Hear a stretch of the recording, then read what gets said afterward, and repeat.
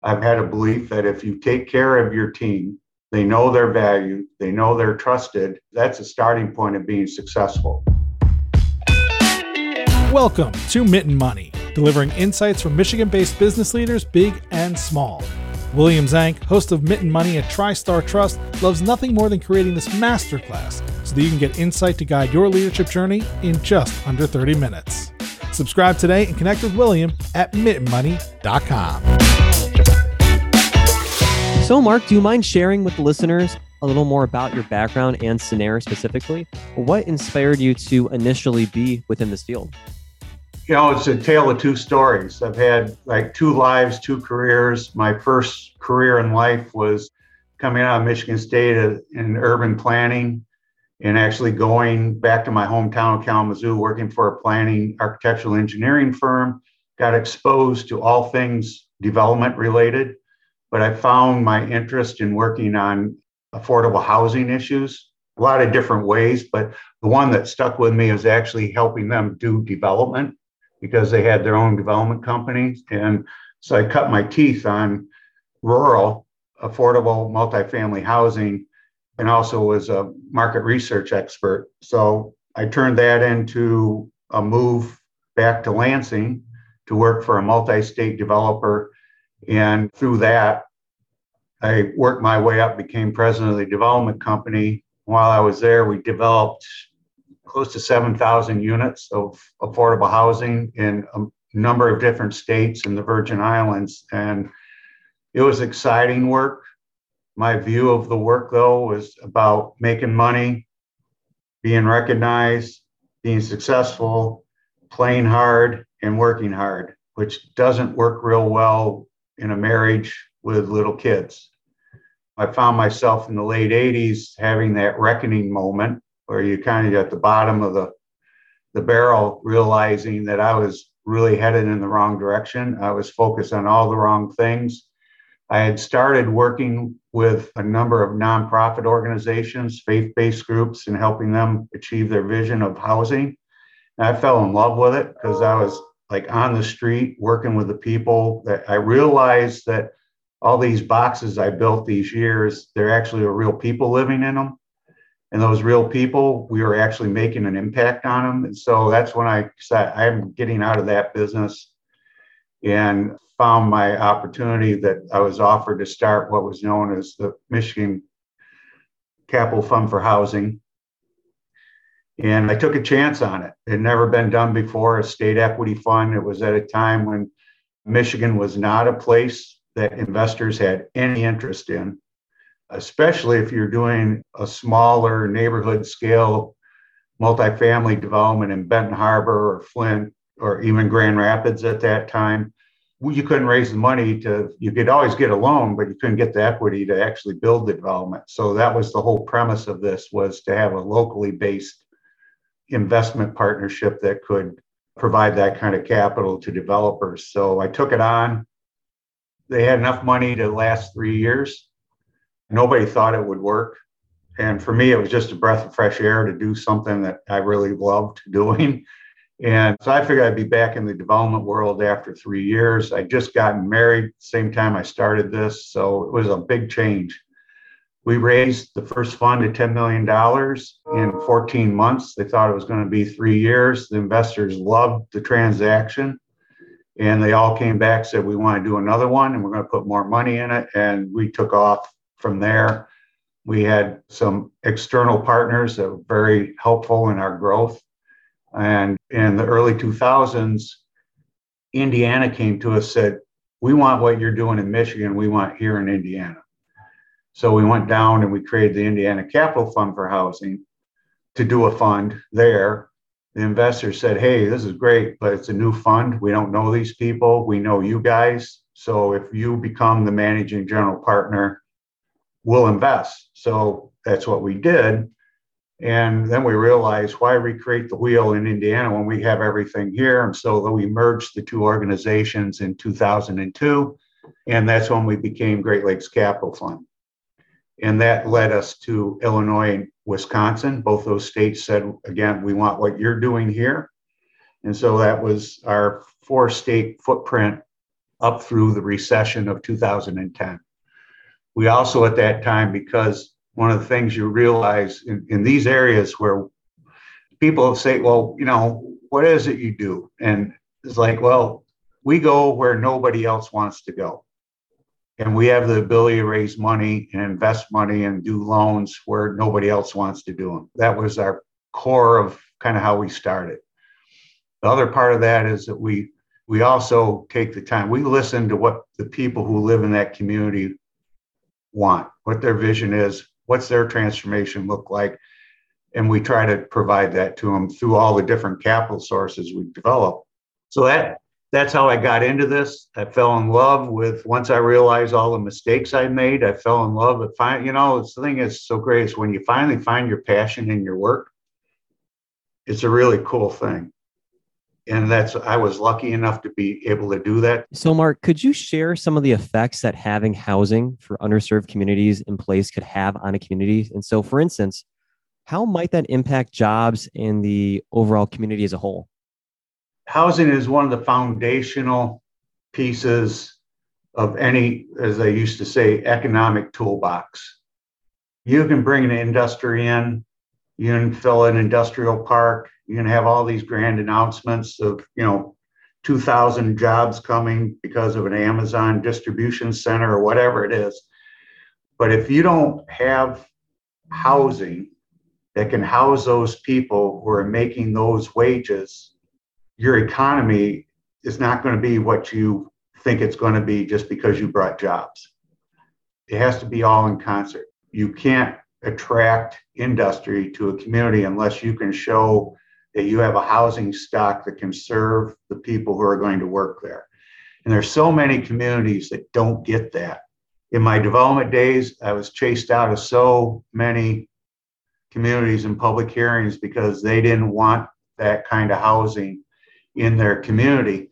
Well, it's exactly the kind of housing they needed, because this housing was for young people who might have been the bank teller or, a rookie cop, a nurse coming out of nursing school or a nurse technician, all those jobs. That's the kind of housing that's needed. But it's so discounted in so many communities. And now, it's interesting to see that there are politicians now putting on their campaign platforms affordable housing. I've never seen it this much ever in my whole career than I've seen in the last 3 or 4 years, where they're actually campaigning on affordable housing. And because they've started to figure out that without that, you're shorting your economy.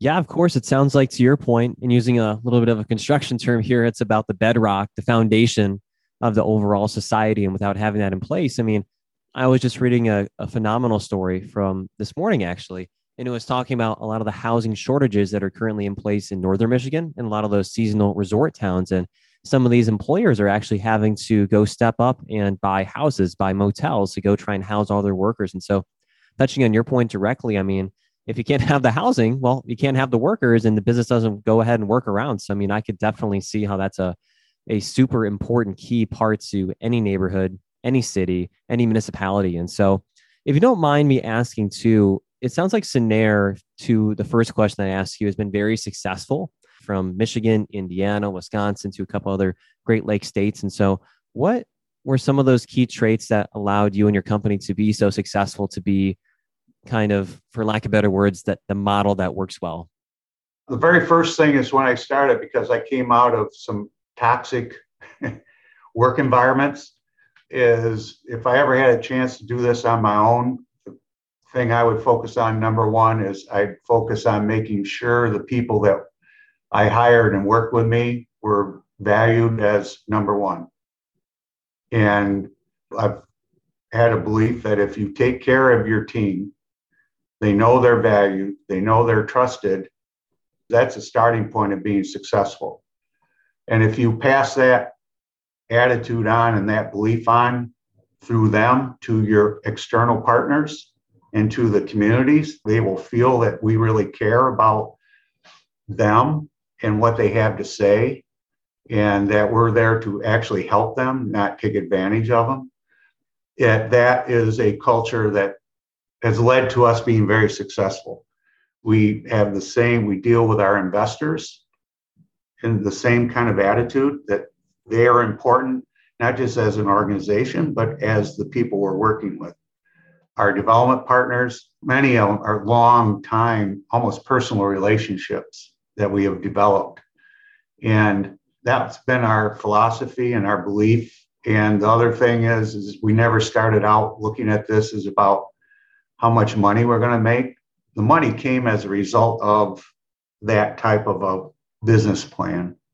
And it has worked from day one until today. It's kind of our secret sauce, if you want to say. And so I could definitely see how focusing in on the employees, just as exactly what you mentioned, had probably been one of the biggest reasons why, and I'm sure there's a lot of other reasons thrown in there too, that you guys were recently recognized for the 8th time of being one of the best nonprofits to work for by the Nonprofits Time. And so what does it mean to you to not only win that award once, but 8 times? It confirms the belief that we had 28 years ago. It's working. You know, we've also been recognized, I think, just about the same number of times by Crain's as a cool place to work also. And what's good is there's this 100+ question survey that goes out to all of our team members, all anonymous. That tells us how we're doing. The award is nice, but that twice a year we get those surveys back. We look at those and we make changes in the organization based on what the team is telling us that we could do better at. No, it's really intriguing. And so I can imagine probably, and maybe it's not from this survey, it could be from another survey, but talking about some of the benefits you offer to your employees. So a mutual friend, my colleague, Ben Bakken, had mentioned some of the very unique, cool things that you guys do over at Sennera. And so I know one of the things that we'll talk about a little later in the interview is unlimited PTO. So just taking that idea, for example, were these some of these different benefits you guys offer, were they suggestions by the employees themselves or possibly introduced after seeing some industry trends? A combination of both. We've had a staff engagement committee for a number of years, which their role is take the temperature of everyone and, you know, what would make this a better work environment to be in. So they're very active and they've made a big difference for us as kind of the eyes and ears. And also the team feels like they're actually being heard and engaged. The other part of it is, though, is because of my belief that you have to always communicate how valuable your team members are. I'm trying to find things, new ways, new ideas, and I'll bring them in and we talk it through and usually we get it put in place.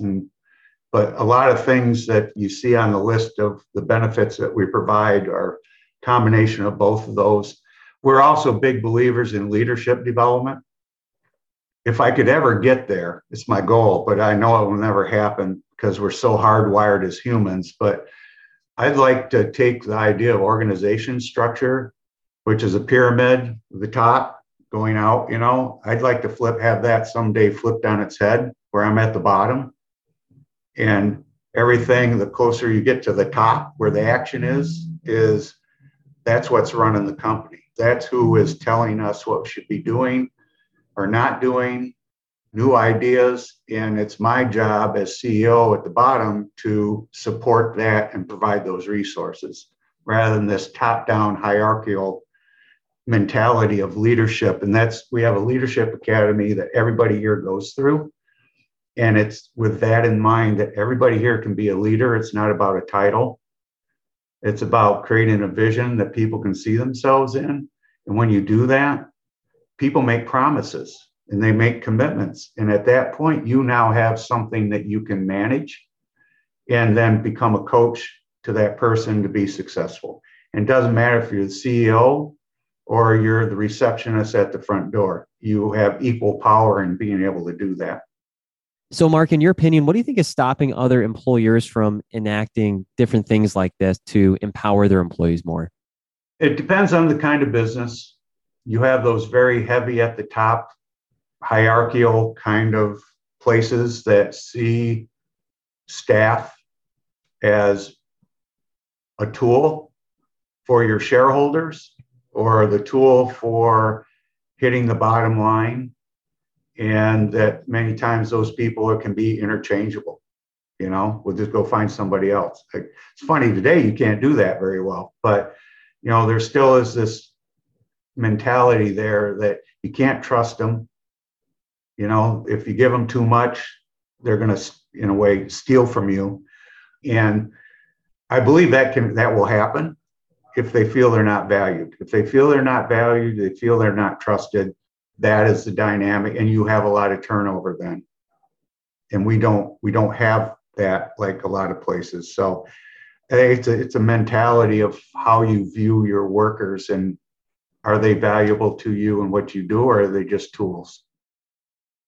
Sure. No, I think that's pretty thoughtful. And so I think something fascinating is your unlimited PTO policy that we mentioned earlier. And so I can imagine that some people might be fearful of putting something in like that. What has your experience been with it? And do you think it could possibly work in some environments versus others? Or do you think it could be wide scoping to where it could work if there is a dedicated, now, again, this is all things being considered, if there is a dedicated team willing to go put the time in place, do you think it could really be implemented from large companies to small companies? When I brought this idea in, everybody freaked out. Even the leadership team here, we can't do that. No, let's talk about that. We tell our team they're valuable, and they've proven how valuable they are. We've also say we trust them. So if we believe that, why wouldn't this work? And I did a lot of research on the whole thing, and the kinds of organizations, big or small, that this has worked in is where you have that trusting relationship with your team. They know you're valued. They know that they're part of something that's important. So when we announced this, we actually took everybody off site. We took them over to the Henry Center at MSU there and to announce this. And when we told, we can do this because you are so valuable to us, we hire professionals. Okay? You're a professional. You're an adult. You're valued. We trust you. And when they heard that, honestly, some people cried. We got a round of applause. Some people stood because they never heard that from an organization saying they're valuable, they're trusted, they're professionals, they're adults. We don't have to manage your time like that. And this freedom that was given to everybody. Now, the thing, if you adopt something like this, the thing you have to watch, because people do want boundaries, they want to know how far I can go with something. So you have to watch those workaholics that you have that will never take any time. But we track, because you got to let your manager know when you're going to take time. It doesn't matter if you're sick. It doesn't matter what it is. If you're just taking time off, and it ties to how you're doing on your goals for the year. If you feel comfortable, you can do this. You want to take a month off. Here's where you're at on your goals. You might be a little short. Well, we'll let you do this, but how are you going to make up for this kind of thing? So it's a healthy conversation. But in tracking this now for 5 years, people are taking just about the same amount of time as they always did when they had 3 weeks, and 3 weeks of vacation and 2 weeks of sick time or whatever it was. It hasn't changed much. But the idea that they are trusted and valued and they had the freedom made a huge difference. Sure. Yeah, that's really cool. And so now moving to our new lightning round of questions. So Mark, what would you say is your most important daily habit? I have 2. I tell my wife I love her every day, and I brush my teeth 3 times a day. Okay, moving on to the second question. What is your favorite TV or streaming show that you're currently watching or have recently? The PBS, Ken Burns PBS show on Ben Franklin was excellent. I'm actually probably watch it a second time. And then for fun, Ozark on Netflix. That's just starting up again, which I'm excited about. So what I have to say is, since we started doing the questions, we've had 3 out of 4 guests say Ozark. And so I think there might be think there might be a certain trend now. I know that I personally like the TV show too. I think Jason Bateman is an incredible actor, and I think he also has some directing or producing responsibilities with the show. But I at least wanted to go mention Ozark is a very popular show with the Mint Money recommendation, I guess. And so yeah, I was going between Yellowstone and Ozark. They both are my favorites, but really? Ozark, Okay. yeah, Yellowstone, I really enjoy that. So talking about Yellowstone, a show that you definitely will have to check out. Are you familiar at all with the show 1883? Yes, I've watched it. Yes. Another excellent. It is. I have not seen a Western that good in a very long time. I think all the actors just do an amazing job, but I at least had to mention it since you said Yellowstone. Mark, moving along to the last question now. If you could be remembered for just one thing, what would it be? That I truly cared about people's well-being, and that became part of my whole family's history, that they would carry that on. That's really cool. That's really special. Was there a defining moment or something in regards to that made you say that answer? What I went through at the end of that first life and career, and realizing all that I was missing, and then connecting with that, that's kind of my, if I want to say, my true compass now is that. That's really cool. And so, Mark, for those who want to learn more about yourself or Cinnaire, what are some good resources for the listeners out there? The best is to go to our website, which is www.cinnaire.com. There's a lot of information about our organization, its history, me. There's a number of videos on there that will give you a real sense for the kind of work that we do. And the geography, we're serving 9 states, and there's stories in there about all that we do in the different states we operate in. Oh, it's really cool. I appreciate you mentioning that. So thank you everyone again for listening to another episode of Mint Money. Please don't forget to follow our podcast so you don't miss when new episodes drop. Thanks, Mark. Thank you. I really appreciated the time. You've been listening to Mint Money, sponsored by TriStar Trust. Subscribe to the podcast and learn more about how William and the TriStar Trust team can guide your small business at tristartrust.com.